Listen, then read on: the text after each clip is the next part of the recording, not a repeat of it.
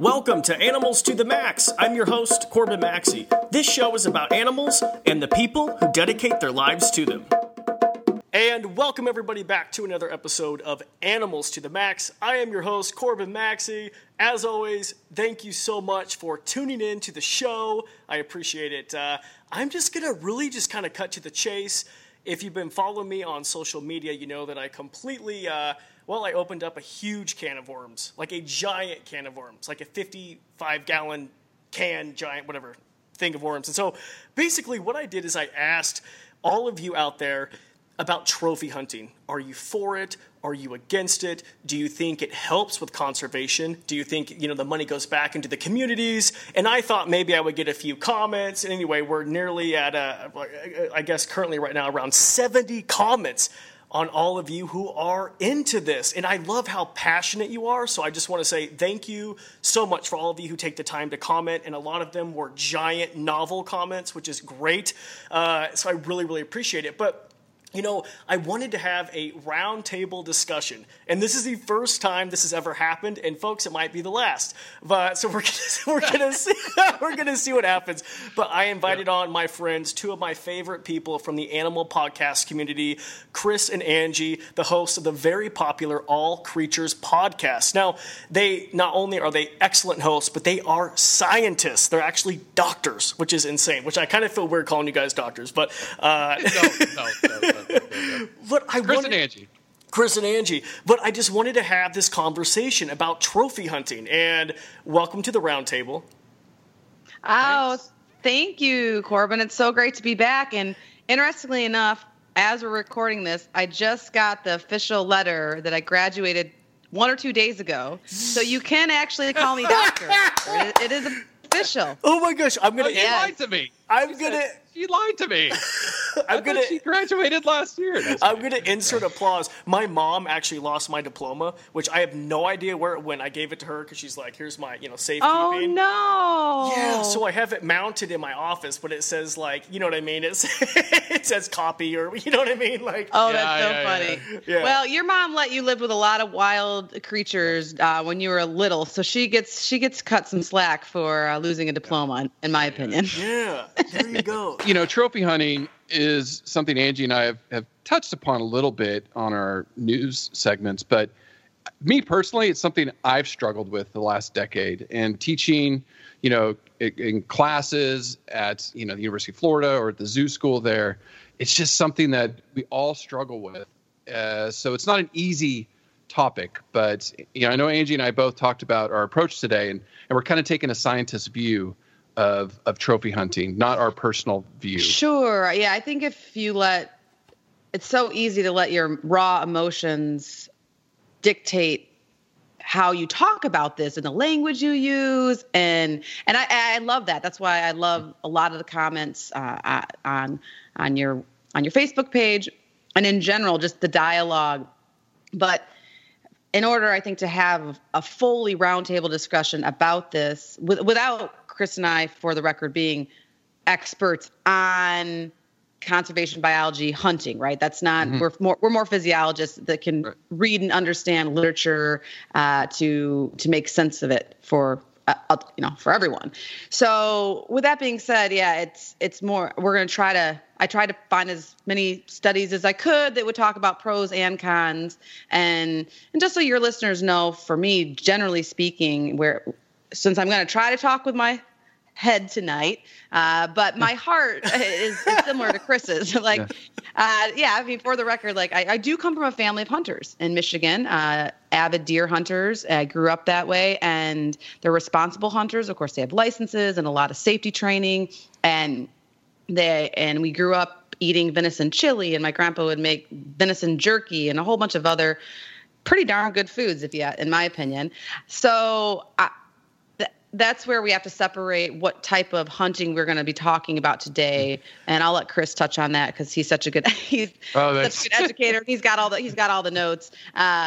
So, but yes, but when it comes to trophy hunting, obviously, I could never do it. I don't agree with it. And that's my heart. And so, but hopefully the listeners will stay with us today and see what the literature has to say about it and of course there's tons of cons, just take a look at Facebook. There's tons of cons, but the biggest thing I want to dive into from a scientific point of view is, are there any pros? Right. There you go. And this is why I wanted you both on the podcast, because I knew you would look into the evidence, being both scientists.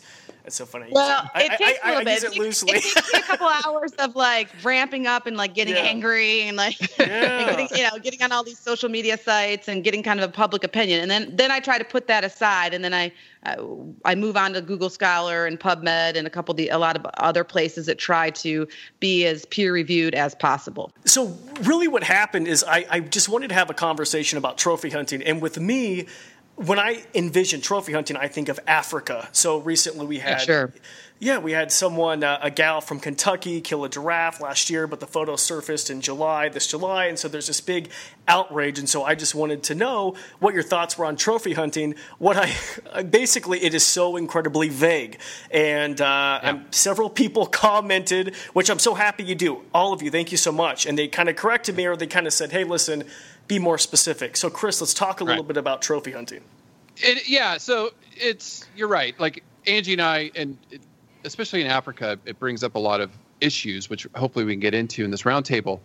But when you're looking at trophy hunting, you're basically, the way we looked at it is, you're going out and you're killing the animal for its horns, its tusks, its, some sort of trophy, a tail, or the skin of the animal, like killing lion. You don't eat it.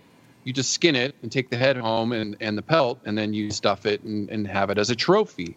Whereas, a lot of other hunters, like deer hunting, pheasant hunting, duck hunting, you're going to eat that animal. You're actually hunting for food. And so, take it away, indigenous people or people that hunt away from food, I would say trophy hunting is more of just killing the animal so you can put it up on the wall. So it's not just Africa. I mean, I have a study that hopefully we talk about today with bighorn sheep, in the Pacific Northwest and the impacts there in the United States. So, a hunter, it can be argued with deer hunting. They're looking for the deer with the biggest rack, and that's kind of a trophy. But on the other hand, that is somebody that's most likely, using that meat to feed their family. I mean, let's call it what it is. I mean, they want to eat that deer. So that is not trophy hunting the way we're approaching it today. Chris has probably a few examples outside of Africa, but most of the studies I found were focusing on big game in Africa. Okay. Which, like you said, that's what tends to circulate or has been circulating recently on some of the social media sites that I've drawn a lot of criticism and probably some support. Just depending on what the people think, but I think primarily probably criticism, because a lot of those photos are hard to take. Mm-hmm. Yep. Mm-hmm. I have to say though, I'm so happy we have social media for this reason. I mean, there's a lot of pros and cons with social media, but to get people, I find it so great that you find people who are just as passionate as we are about animals and wanting to get the message out. Like, I love that about social media. Absolutely. Right. I mean, social media, obviously, it's transformed so many things in the past 10 years. And I think that, honestly, trophy hunting and conservation, photo tourism in Africa, things like that have been more on display there. And if it hasn't already changed some, which a study I'll get to will talk about, potentially a movement to boycott places that are doing trophy hunting. And that could ultimately, let me back up, talking about boycotting the ecotourism industry there, so going on safari just to take photos and what us three would do if we went, right? Spending money, $8,000 to $10,000 for a week there per person type deal. And so some groups have gotten together and said, hey, if they're going to trophy hunt whatever animal in this area, then we won't go to that area. So, and all that I'm presuming is from just the outpour of social media, the accessibility, like you said, of people to have access to all this information and more at the touch of their fingertips versus historically where we maybe if you caught it on the 6 o'clock news, if it even made it. And would you think 10, 20 years ago we'd be talking about this? No. And at least we're talking about it. That's a good right. And Corbin can speak for me. I don't know. He's so young. He probably doesn't watch. I'm not news. that. You are so. I almost am 30, Angie. Come on, give me a break. I had a midlife crisis. Okay. Well, you're probably not to the phase in your life where if I catch the like world news at 6:30, I'm like super excited. We are so excited. It also means that like my kids are in bed or they're with their dad somewhere. So, but the U.S. is notoriously not always the best about covering international news. So that's why I like to listen to BBC and watch PBS and things like that too. But what did make international news, be it of course on social media, but then I would say even on the 6:00 television, where some of this stuff took off, I don't know, Chris might know the year, but was with the trophy hunting incident that happened with Cecil Lyon. Cecil in 2015. Cecil, yeah. Yeah, and I was going to ask you guys, I feel like that's when it really took off. It sparked It did. worldwide outrage. So with that, it's and I hopefully we can talk a little bit, like especially when we talk about the pro argument as far as how it helps conservation and the difficulties, because when you talk about Africa, you're talking about 57 different governments. Most are either single party or military controlled governments. They're not free democracies like we think of it, right? So you have 57 different countries with 57 different laws. There's no international law that says you can't kill an endangered species. There isn't. There's treaties and different things in place. So Cecil, in Zimbabwe was baited. There was an elephant that they had killed the week before. So they dragged the elephant near there to lure Cecil out of the park. So hunters killed the elephant? Like trophy hunters killed the elephant and they used the carcass to bait? Oh, my God. Okay. Yes. And so this dentist from the U.S., he paid $50,000. He had a permit. So, it's like all the anger went at him when really it was the tracker and the hunter, or the tracker's the guy he paid to get him there. Anyways, they get this elephant carcass. It's near the out boundary of the preserve or reserve where Cecil was at. Cecil comes out. This dentist shoots him with an arrow. Cecil runs off. He doesn't die till the next day, so he's suffering for this whole time. And they killed him with another arrow. So then they skinned him, took his head. He had a tracking collar. They never found the tracking collar. And then what happened was in Zimbabwe, immediately, like Angie said, tourism drastically decreased to go see Cecil because he was such a huge draw. And they lost a lot of money. But in the end, Zimbabwe found nothing wrong with what happened. There was no prosecutions or anything like that. So they have been studying them, correct, Chris? The Oxford University have been studying him for how many, like several years, right? I mean, studying him, he was a prominent part of their study. Yes.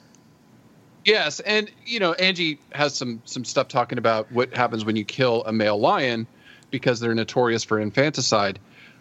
Thankfully, in this situation, I think it was his brother or cousin or another male lion stepped in and did not kill off the cubs. He actually protected them. So that, thankfully, because when you kill off a male lion that has a pride, you pretty much just killed off all those cubs or young lions, because the next male is going to come in and kill them all. So the females come into heat and they can breed and all that stuff. Yeah, because he has like one or 2 years to get his genetics in the gene pool, and then he's out. The next male lion comes in. So yeah, that was a big one. Cecil was a big one, and now this giraffe has brought it back. I look like Angie. I was about to cry too. Angie it was like the saddest. No, it's awful. Like, I don't even mean to be like, I was kind of doing research like you guys, probably not as much, but I was just looking at, Cecil the Lion and just reading the story. It's horrific. Like the more the details that go into are horrific, how he was suffering for, so many hours.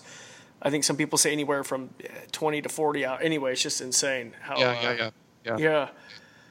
And it's like, and it's, so when you go to trophy hunt, and that's where I guess the moral or ethics come in, and that's where, Angie and I are trying to take a step back.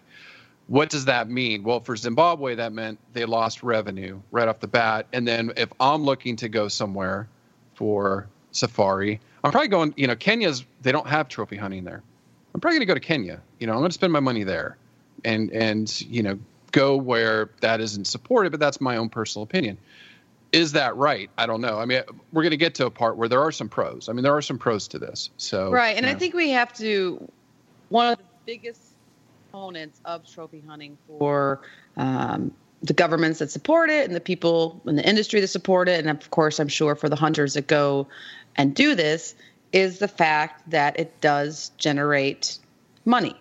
You can't deny that. There's definitely, in fact, in Zimbabwe alone, trophy hunting generates roughly around 16 million US annually. In just Zimbabwe?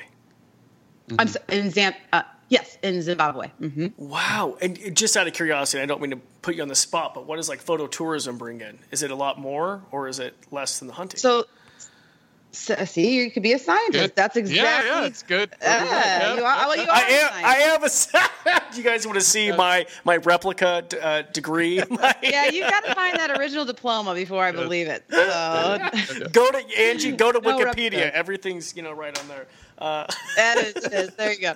But yes, no, Corbin. But seriously, that is exactly what I thought. And I started looking into it. Okay, if money is going, how much? So my questions were, how much money is going towards conservation or the local people thereof are benefiting off, not just basically governments lining their pockets. And then, with that being said, how much does tourism that you and I and Chris would want to participate, and probably a lot of our listeners would, if somebody just handed me a $10,000 check, peace, you would find me. You would find me in, first I would go to Lewa, and that's in Kenya. Yeah. And then I would hitchhike down to the old, to the Rhino Orphanage. Okay. But seriously though, so those were my questions, and stick with us, listeners, because we definitely will get there. I want to talk about trophy hunting versus tourism, general tourism, and the costs. And I actually found a really great opinion piece that was recently published. Now, granted, that's not facts, so I have another study from 2016 with facts. But the biggest. Without that being said, most people typically always just say, well, the money doesn't go to conservation, or it does. So there's different numbers out there. Once again, I think the listeners in general, Chris already mentioned that there's 57 countries in Africa. Mm-hmm. So every country is going to be different, and then every species is going to be different as well. So it's not... Dealing with lion hunting in South Africa is not going to be the same as black rhinos in Namibia or hippos in Zambia. They're going to start potentially culling or trophy hunting some hippos in Zambia, which had been banned for a while, but now they're unbanning it. So it's a different. So that's why it's so complex. Okay, so let me just read you a comment really quick, okay? Because I feel like you just almost answered it. Okay, are you ready? Oh my goodness, I just saw Chris's GIF of opening a can of worms on my Facebook.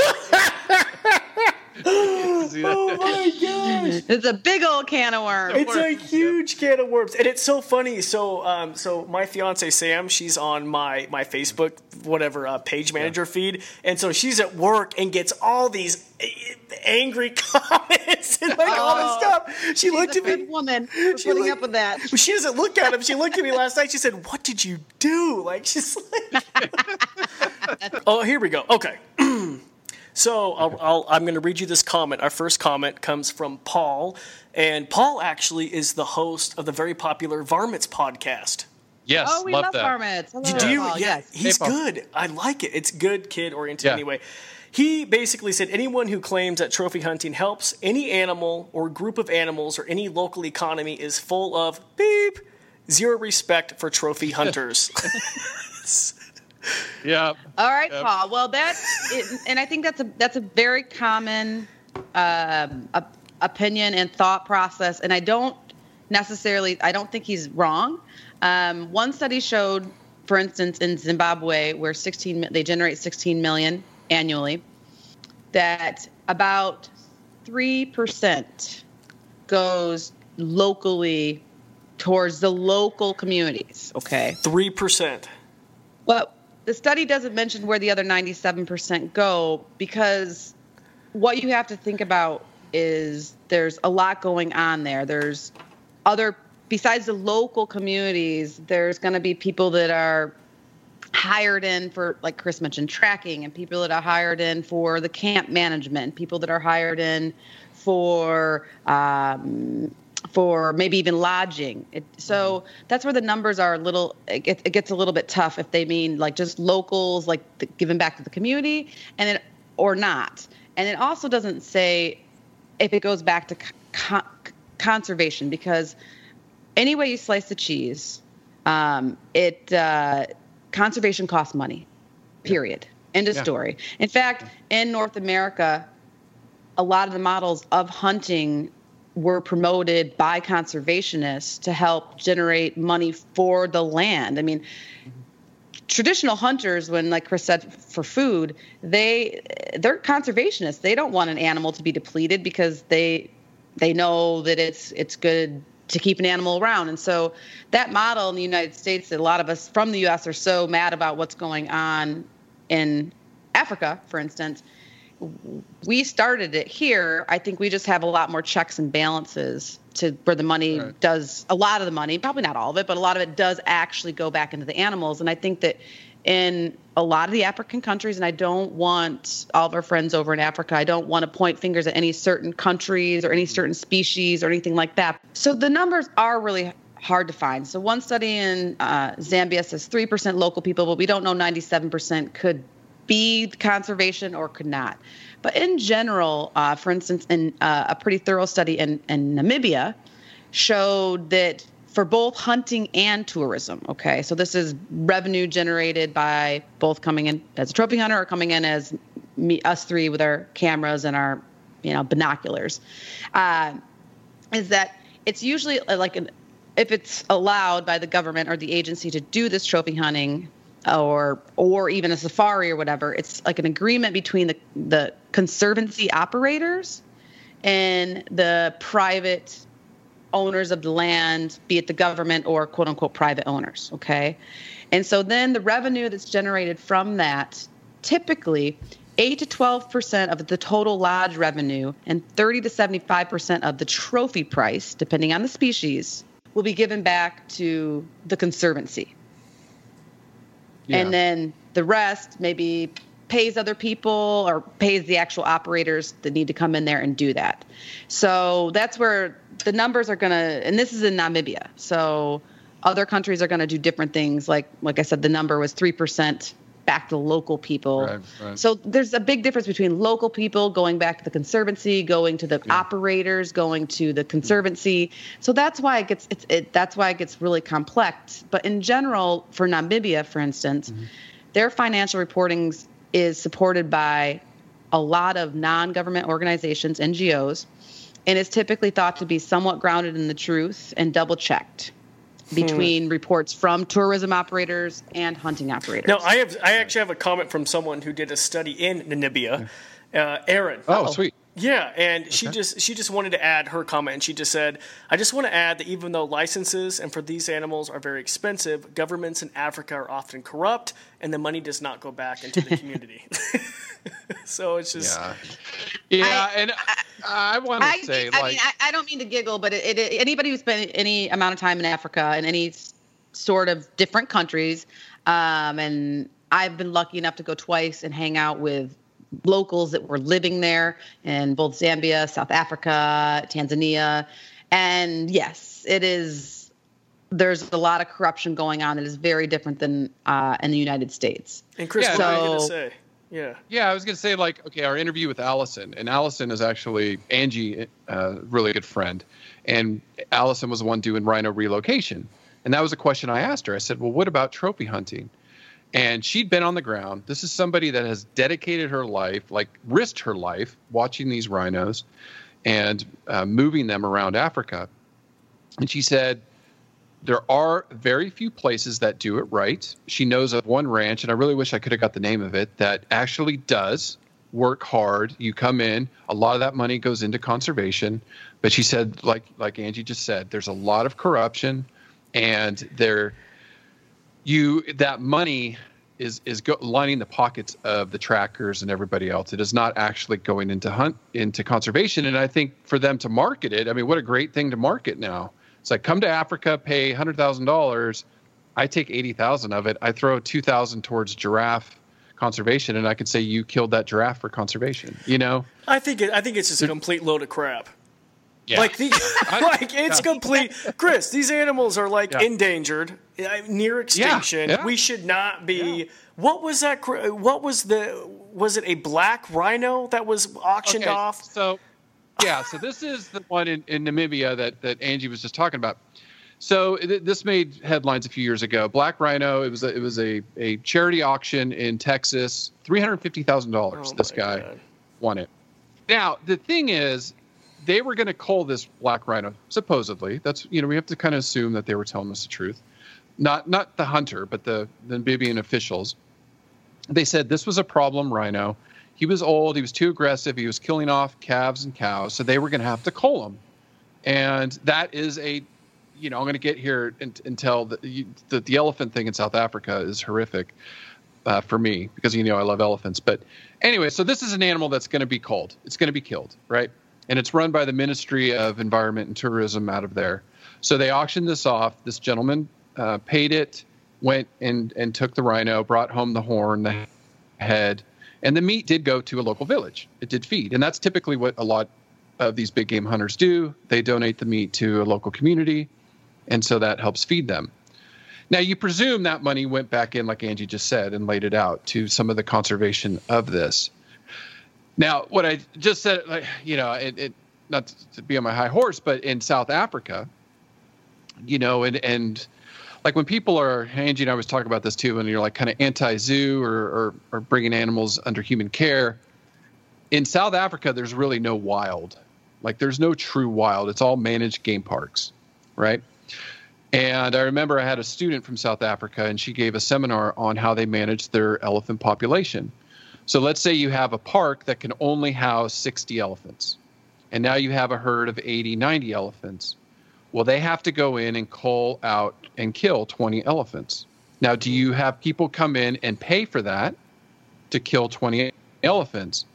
Well, and this is a whole bigger can of worms that Angie and I kind of opened up last week on our news talk show. They have found that you just can't go in and kill a family member without having huge impacts on the behavior and that social structure.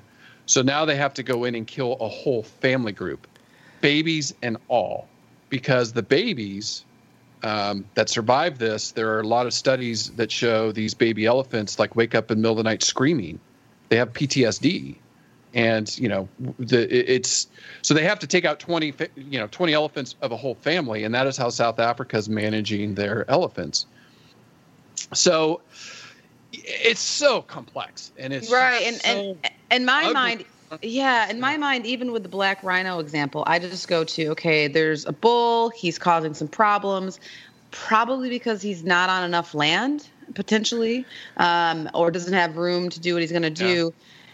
Potentially, as a land manager, conservation manager, you have to call him. You think that's your only choice. But I would argue, why don't you just relocate him to a different area? That's my question, because I feel like listeners will think just relocate. But then is that going to mess up a different system, though? You know what I mean? Is that going to... and there's 1,000 questions to that, and that I would actually have to do research on what some of the answers are for relocation of individuals, or depending on the species or family groups.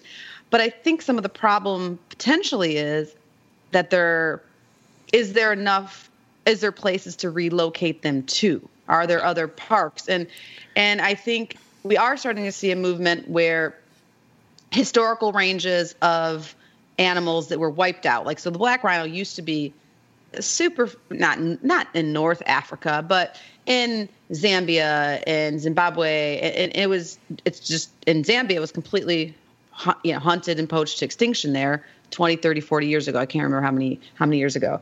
And so we are seeing efforts to translocate black rhino, white rhino, I don't know about elephants, to their historic ranges, back into other countries where they are maybe wiped out from, because the governments are trying to prove that they for ecotourism reasons, that they want this animal back. Like in Zambia, they want black rhino back in Zambia. And so they've relocated 20 to 30 in the past 5 to 10 years and to a park there. And I don't think it's open to the public yet. But that still takes a lot of coordination and a lot of money to move an animal and to do it well and to do it right. And so I think millions of dollars. I think if the listeners are saying, well, they should have just moved the black rhino, or they should just relocate the whole elephant family. I agree, right? Yeah. Wholeheartedly. But when it's not about the money, it's about the money. And so, okay, they got $350,000 to have this black rhino that they were going to cull, and it probably would have cost that much. They got that money towards whatever, allegedly conservation. But if they were going to, hey, he's being a bad boy, we shouldn't move him, it probably would have cost them $100,000 to move him or whatever. So then they would have gone in the negative, right? So yeah, but this is like a critically endangered animal. Like, isn't there less than 5,000 left in the wild? Like, what are we? Are you kidding me? Right. Like, what? You're telling me you can't find a home like that? And that's the thing, is maybe that's where these conservation type managers or whoever's running the show needs to get a little smart. I bet if they did a GoFundMe, hey, we can either trophy hunt this bad rhino who's naughty, or we can raise money, or we can raise money to relocate him. I would bet 10 times the amount they made. I would bet they would make a lot more money on translocating him to a place where there's more land. But a lot of that, there's no really proven model. And so it is. And we also here in the United States, it's hard, it's hard when we don't live overseas. Now, of course, there's tons of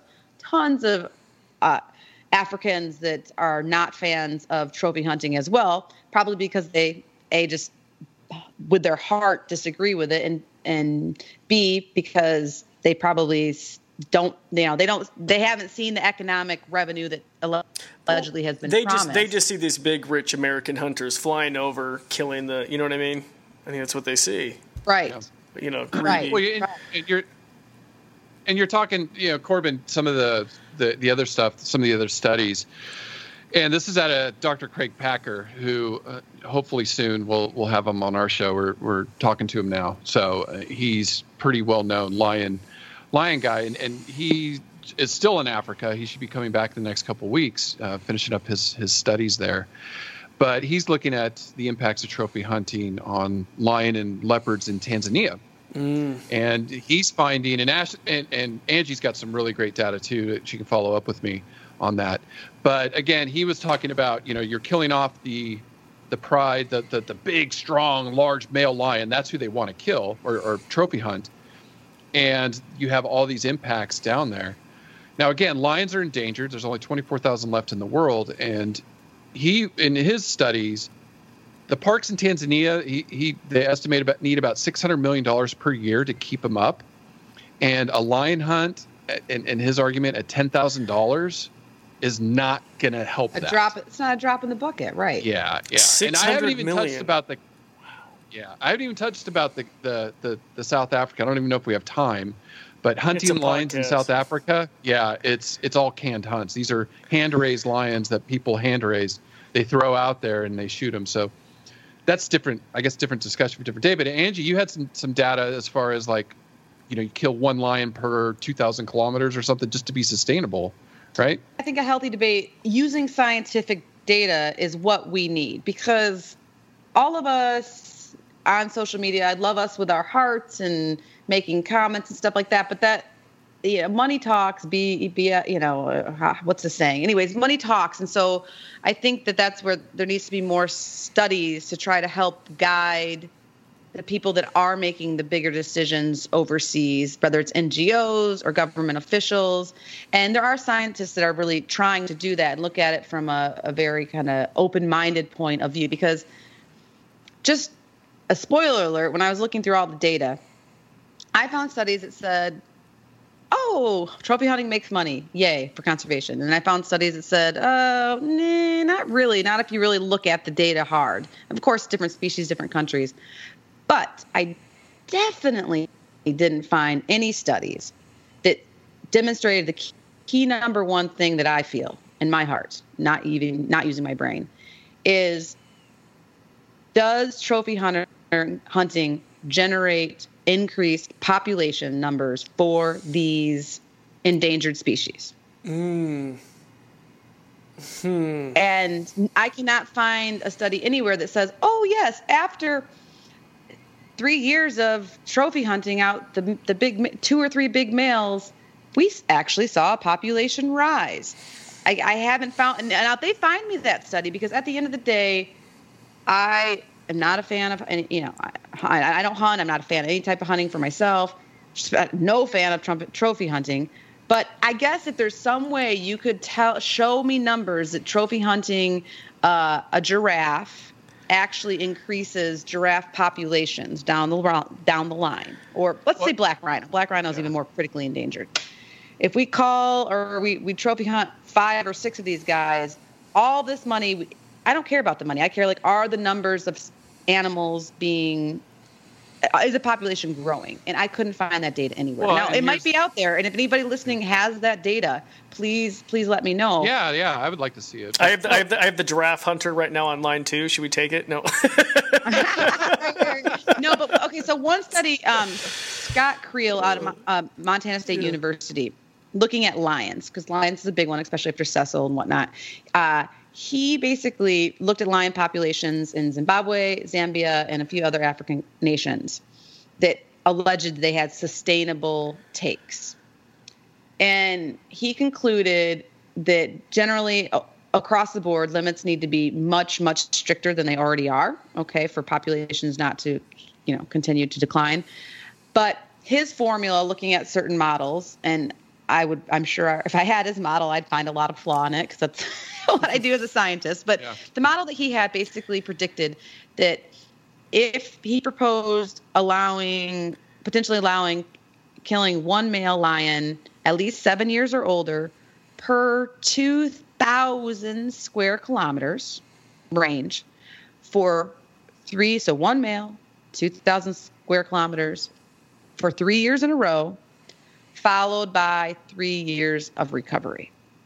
So like I said, I don't know what his model took into, did his model include climate change and droughts and I don't know, or disease, things like that. I don't know if what all included, but even still, if his model is semi-accurate, what is happening now is in most countries that allow lion hunts, be it canned or trophy or whatever, are way high. They're taking way more animals than that.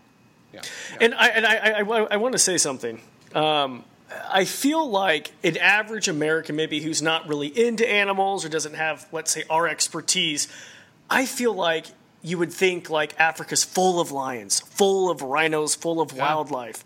I mean, and I feel like they think the continent is just, this great, we watch National Geographic and, that's how Africa is and everyone's happy and running around. And it's not like that. Fewer than 24,000 lions. They are on, in a few years, I think they're going to be extinct. We shouldn't even be. Yeah, anyway. Sure. So the numbers that I found is that lions and their habitat have decreased over 70% in the past few decades, so 20-ish plus years. My God. And I think the other, aspect as a scientist is, that Angie and I always, we think about is genetics. Right. Mm-hmm. In Tanzania, I know there's a lot of inbreeding depression in lions, and that's something I want to talk to Dr. Packer about when I get to interview him.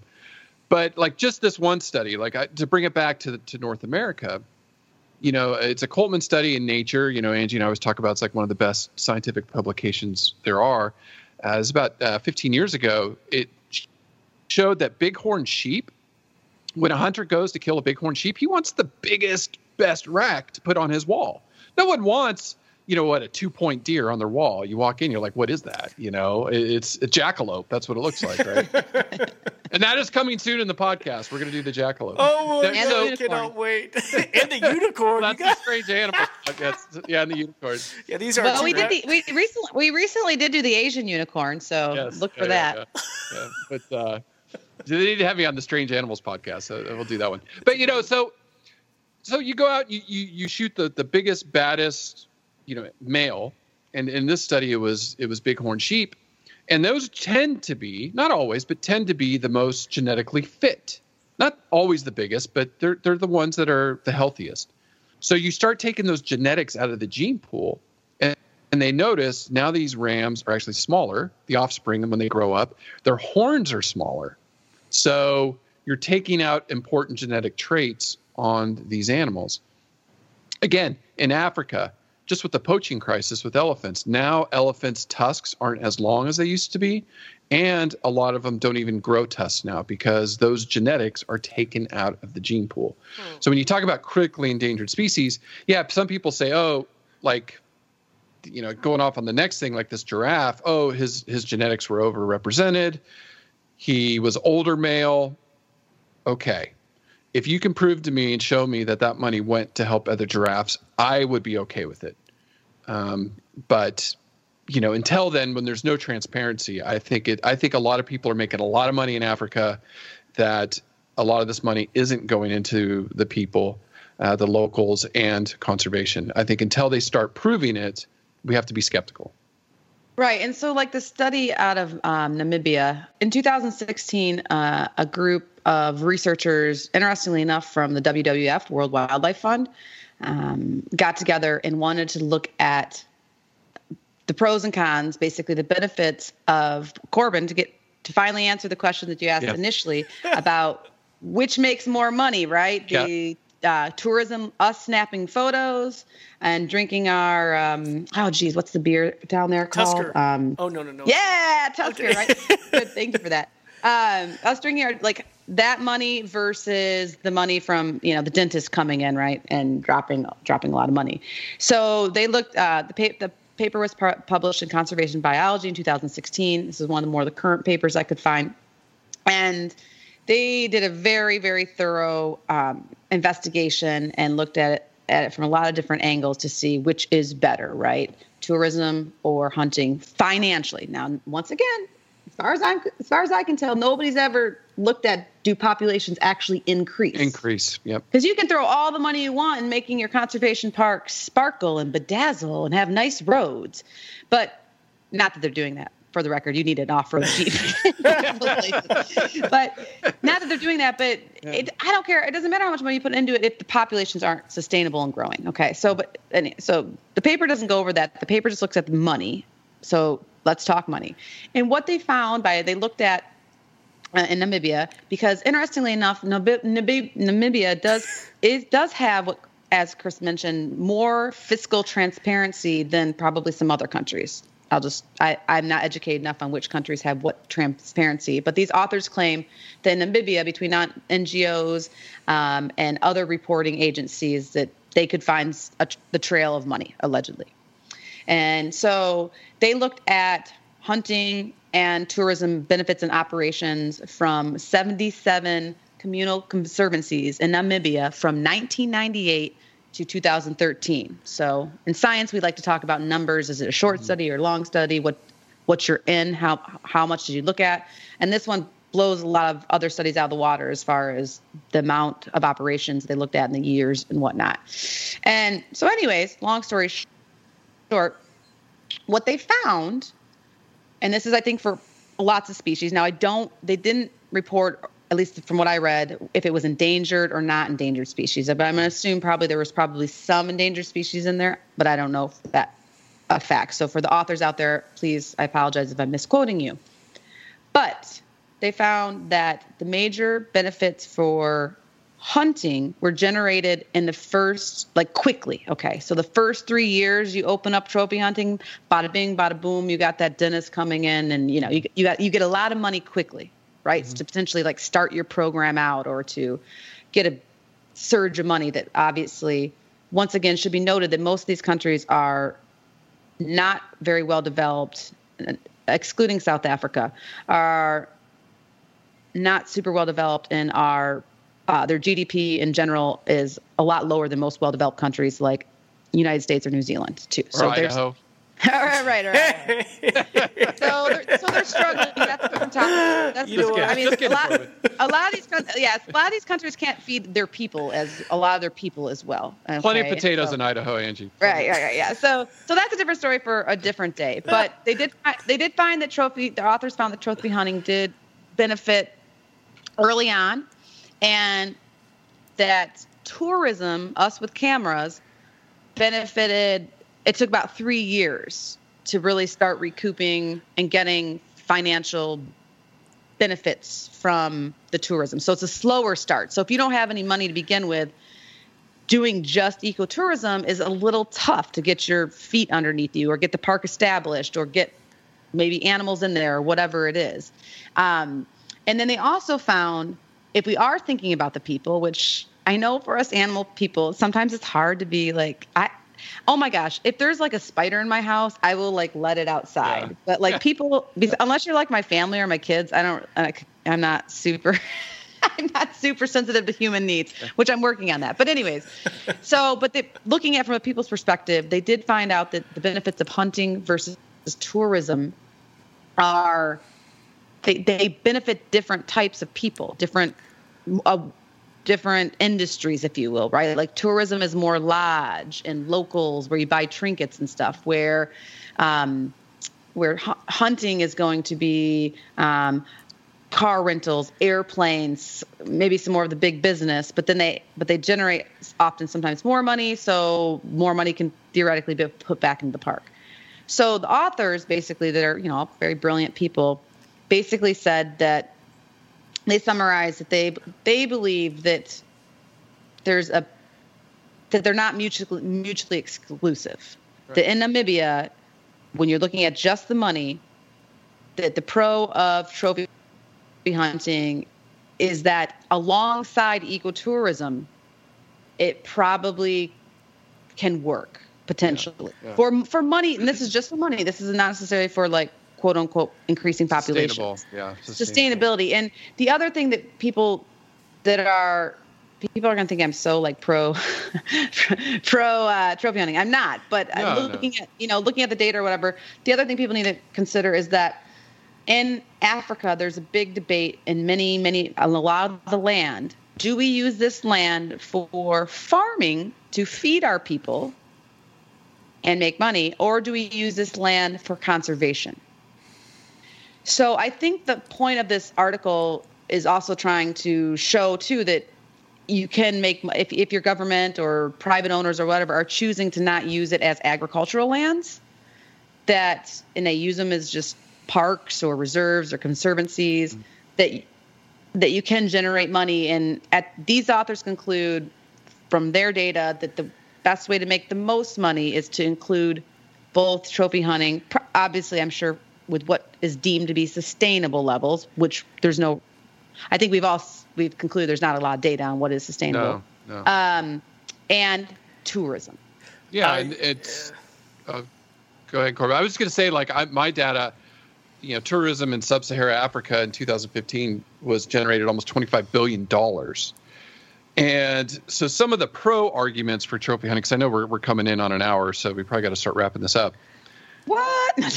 No, we could do this for 6 hours. We need more than an hour to solve all the world's problems. I know. Corbin, you don't know I have to deal with Angie. I'm like, Angie, it's 2 hours. You got to stop. He gets the coat hanger. I see the coat hanger on Skype, and I'm like, okay. It's funny because even before we started recording, Angie, you were going into this giant tangent. I said, Angie, we have to save it. We have to save it for the show. I love it. Save it. I love you. I love your tangents. Like Corbin, the Saola this week, SAOLA. There is no data on the Saola. There's like barely anything. But of course, we filled an hour and a half talking about the Saola with Angie. It was just like, and this and that. Well, I told we know nothing about this animal. I told a few funny stories. I mean, I almost died once from an Arabian orc. Somehow that made it on there. So that was great. That was great. It was a funny story. But it was okay. Really quick. I'm sorry. I'm a listener. A Saola, is that what you guys said? A Saola, correct? Yeah. An antelope species. SOW. Okay. LA. It's the Asian unicorn. There may be 25 left. There could be a few hundred 25 left. to a couple hundred. They don't know.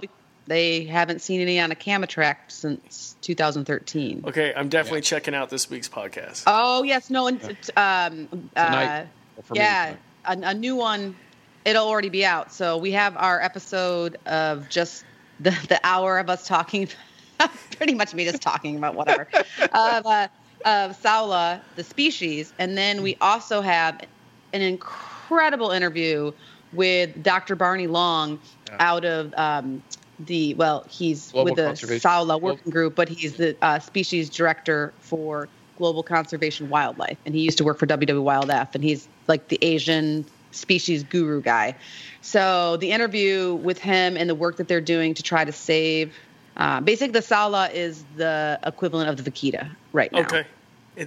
So okay. really, really interesting stories. Not interesting, like amazing, awesome conservation happening over in Vietnam and Laos, trying to save this pretty decent sized hoofstock, pretty decent sized antelope-like animal that's gorgeous and stunning. So check out that interview if you haven't. You will learn a lot. This guy is so knowledgeable. He lived overseas for a long time, and he really gets the whole complexity where I get kind of turned off and frustrated by the complexity, and that's why I have to like go to numbers and scientific data, where he's more like, oh, okay, let me figure each one of these pieces of the puzzle out, and that's how we're going to save this animal. Yeah, it's good. It's good. Nice. Yeah, and I would just, say, Corbin, like, especially to any listeners that, either support trophy hunting or do want to do trophy hunting, I just back it up. Like, do your research, do your homework, find out where the money's going. If it really does go to conserve that species, make sure you know. Just don't take it for, I'm going to go to Africa and kill a lion, and my money, because it's a very expensive trip, is going to go to help save lions. I would challenge them. Where's that money go? How does it help? Sure. And, it's very complex, and there is a lot that conservation experts need to come together with. So we find a happy medium, because banning trophy hunting isn't going to help Africa, and it's not going to help conservation. But on the other hand, just having an open season in Africa is going to drive a lot of these species to extinction. I just think quickly. As humans, we have a moral obligation. I mean, are you kidding me? These animals are like endangered. I know. I know that we have to look at the facts, and we have to. I can't believe I'm of the opinion you don't kill any endangered species like Iceland whaling right now, and the fin whale. The fin whale's endangered, and they're killing off 250 of them this year, and that is horrific. Sure. That is horrific. Yeah, you shouldn't be killing any endangered species, period. But if we need to kill this one to save these 20, it's tough. Like I struggle with it. Yeah, and I think one of the things, like, what can a listener do that is passionate about, banning trophy hunting or not supporting trophy hunting, which we obviously saw a lot of that in your feedback. I'm one of those people.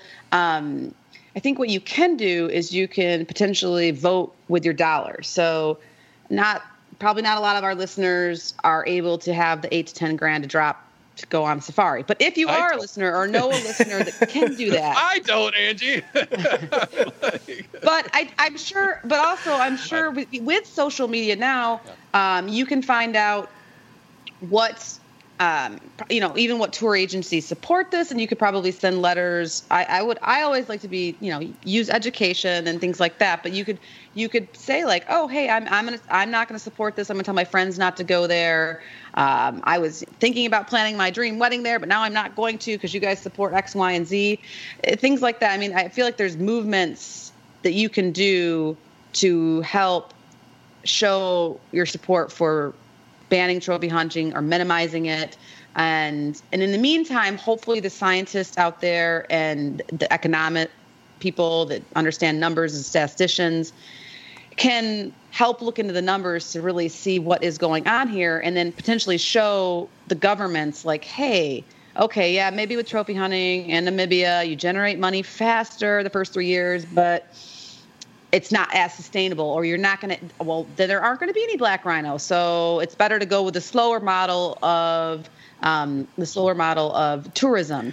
Or for instance, there was a great opinion piece that just came out, I think today. I think I tagged yes. Both you guys on the link about in South Africa. Is it South Africa? Let me find it. Yeah, it's South Africa. Okay, that they are going to allow leopard hunting. And there's a wonderful opinion piece by Simon Epsley. I'm probably saying that wrong because I say everything wrong and pronounce it wrong. But he's the CEO, I can say this right, of Africa Geographic. And he has a great opinion piece. He actually did. Now, It's not a peer-reviewed article, so I have to premise it with that. But he basically did the financial breakdown of trophy hunting in Africa for these quote unquote 7. So they are going to allow 7 leopards to be trophy hunted at a certain price. I forget what the price is this year, which historically trophy hunting was banned because data had shown that populations were declining. The leopard is following a very eerily similar trend as the lion.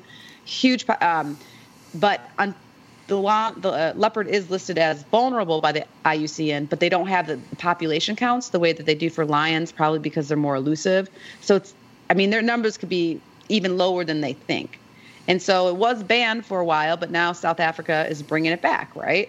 And bringing it back with 7 of them. Well, this Simon does a great job of doing a financial comparison of at what point do hunting leopards start to lose money for the South African economy.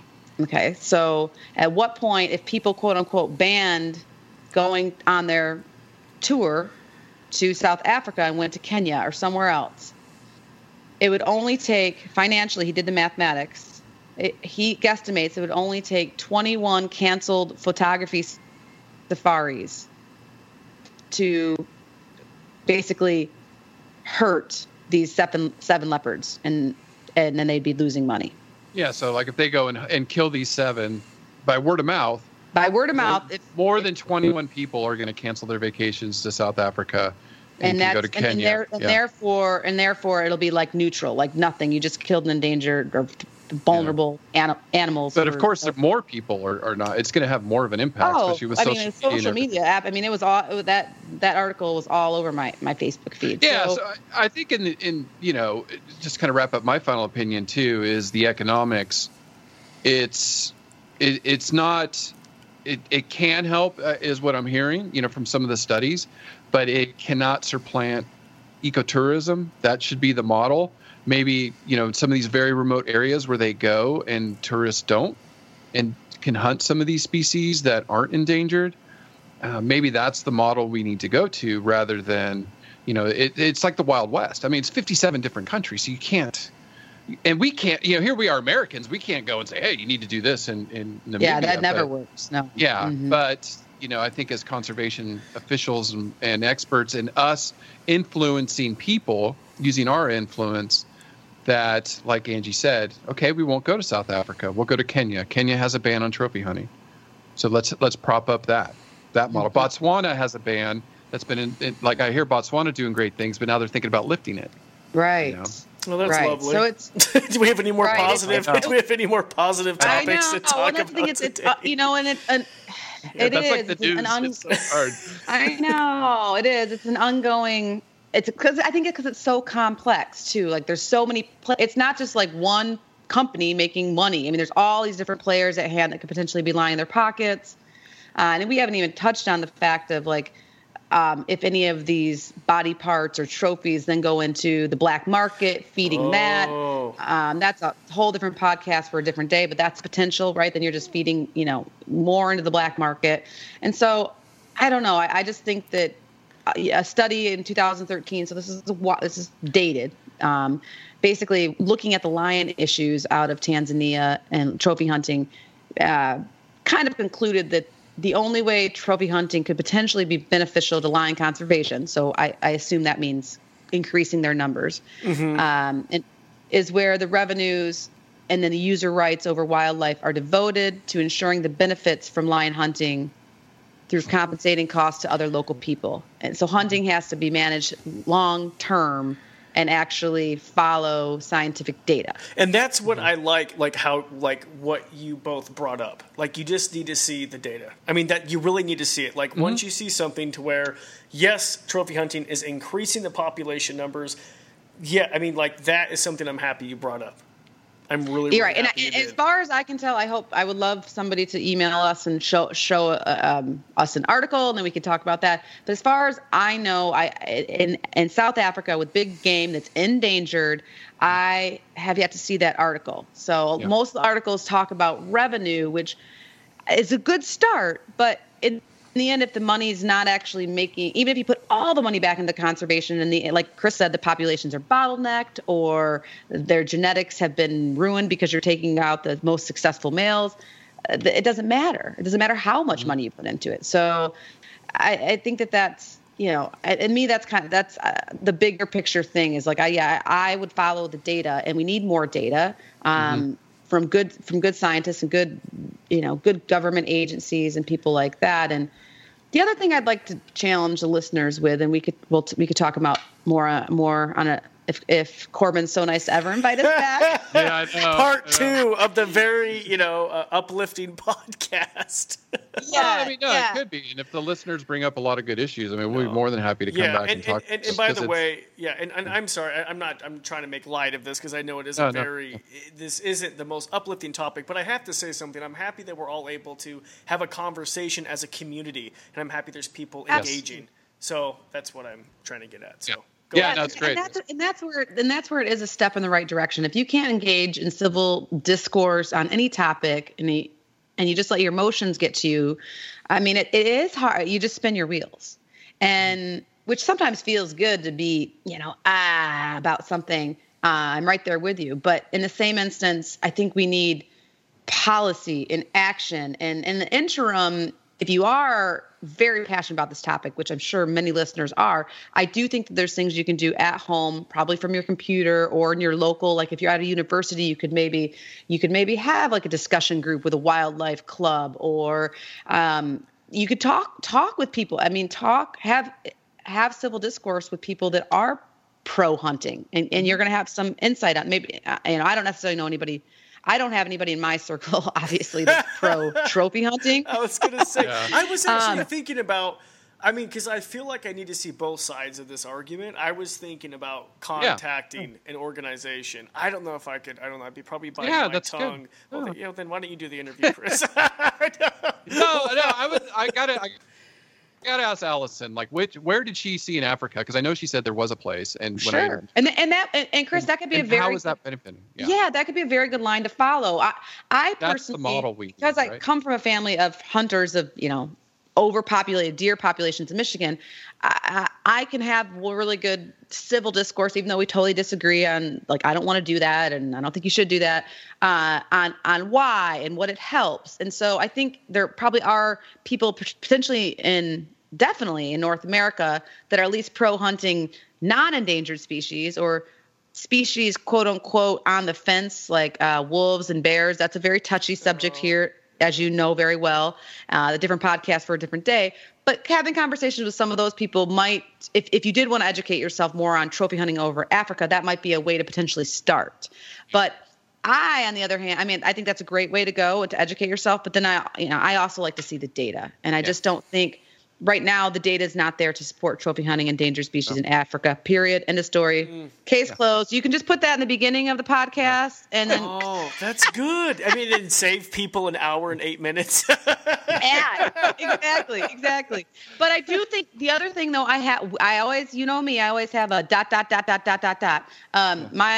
My clause with that, though, is just to get people thinking beyond trophy hunting, which is, of course, outlandish and despicable, in my opinion.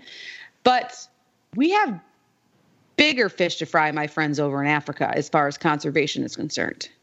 And that includes habitat loss, population fragmentation, climate change, and poaching. Mm-hmm. So, I don't want to say, like, this conversation is a moot point because there's really bigger issues. But in the same instance, when there are lots of things, there's lots more podcasts we can do. Yeah.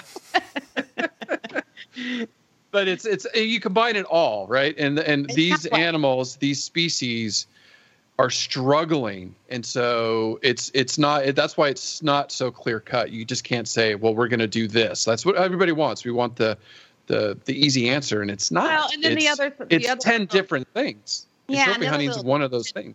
Tidbit to chew on that I talked with Chris, and we won't go into it. We'll leave the listeners wondering what our opinion is. But I asked Chris, I said, okay, obviously we feel this way about endangered animals in Africa, but should it be okay to hunt or trophy hunt, whatever you want to call it, zebra, the common zebra, not the grubbies, not the grubbies. They're endangered. I will come get you if you do that. I will as long as you do not shoot a honey badger. Well, you can't because they're too tough. Yeah, I was going to say, good luck finding one.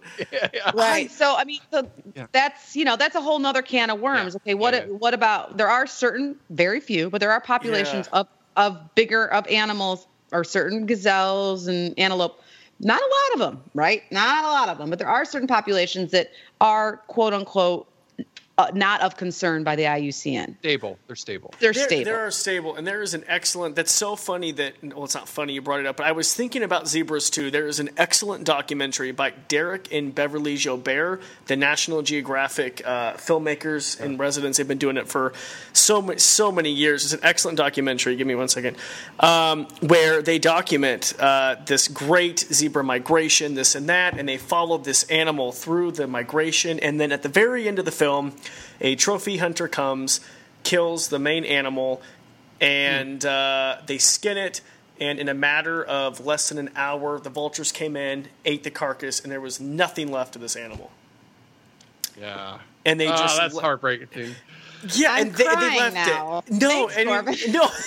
Zebras are like her babies. No, it better have been a common zebra, not a grubby zebra. No, it was. All hell's gonna break loose. It was, but it was the saddest thing because that was was left of this magnificent stallion, right? I mean, it was just beautiful animal. Yeah. It was just I couldn't even believe it. There was just nothing but just dust.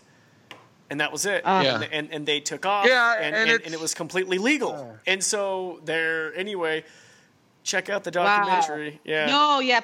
You'll have to send us a link, or we'll put it on some show notes or something. I would, because it is. I mean, and I think that there's so many different sides of the stories and different ways to look at it, and that's where I would suggest somebody who is pro trophy hunting maybe watch that documentary to understand the zebra, and that he had a life and a family group and intelligence and social dynamics and behaviors, and he was complex. And then in the same accord, I would suggest as somebody who's anti-trophy hunting to potentially read up on some studies. We can put one in the show notes, that the one in Namibia, that suggests that maybe if it's done right, maybe trophy hunting in tandem with ecotourism in Namibia could be done to benefit money, which potentially the numbers still need to be shown, but then could benefit animals. So, to try to just, because these international issues are just so complex, and I think that people have a gut instinct, and that's not wrong. I think it's just it helps if you know more of how to help back your argument up, and then not even forget about arguing. What do we do about it? Yeah. Mm-hmm. Yeah, we can't vote with our dollar. That's it. That's right. That's where social media can come in handy, and Facebook and talking to friends and the generation, the younger generation like you, Corbin. I'm so now you're admitting. The other day, Angie tells me she wasn't even born in 1992, and now all of a sudden she's the old lady and Corbin's the younger. Yes, I'm 89. No, I can't even believe it. Someone said that to me yesterday. So this is so sidetracked. Well, I am raising money for the Peregrine Fund, one of the greatest conservation organizations in the world. They're amazing. They're amazing, right? And so we have this meeting, and I am going to be the MC of this art auction to raise money, and like the whole what is the guy who does it? Oh my goodness, I can't even believe I just.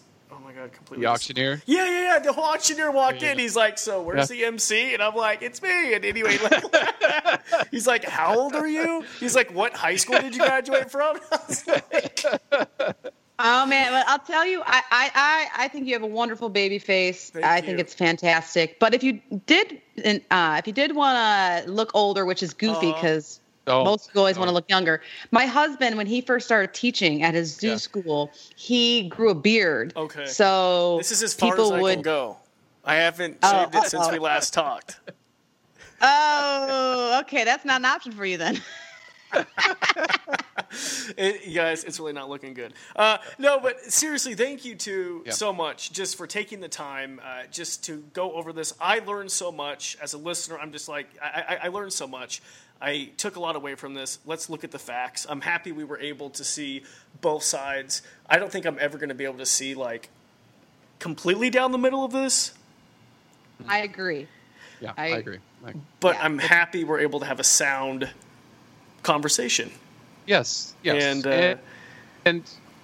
that's show the evidence. That's where progress starts. It doesn't start. That's the thing is, heated debates or trolling or nasty comments, that doesn't really get anywhere. You got to start with sound conversation and then work towards solutions or what you can do with whatever side you're on. Yeah, please don't be a troll. I'm looking at a few of them right now. I know. You just want to, like, get that little... This is what we do in science. We debate. We debate. Right, and I don't come think... to consensus, and then we debate more. Yeah, and I don't think, unfortunately, even with all the top scientists in the world studying population dynamics of ecotourism versus trophy hunting versus the economics or whatever, I don't think we would have an answer by, like, next Tuesday. No way. It's going to take a while, and people have to be a little patient and potentially stay open-minded or work on the solution that they believe in the most. And also education. That's the thing is, that's what all three of us are doing, and I'm proud of us for doing it, even if it's an uncomfortable subject like this one, is trying to educate ourselves and then share what we learn with other people to help broaden other people's perspectives, right? Right. There you go. Right. Yeah. Education's power. Awesome. Well, thank you so much. Where can listeners find you? All Creatures Podcast, right? Subscribe. allcreaturespod.com, allcreaturespod, or at allcreaturespod on Twitter, on Instagram, on Facebook. You can follow us, Angie. Yeah, no, definitely do all that. Like us on Facebook. I actually have a bone to pick with you.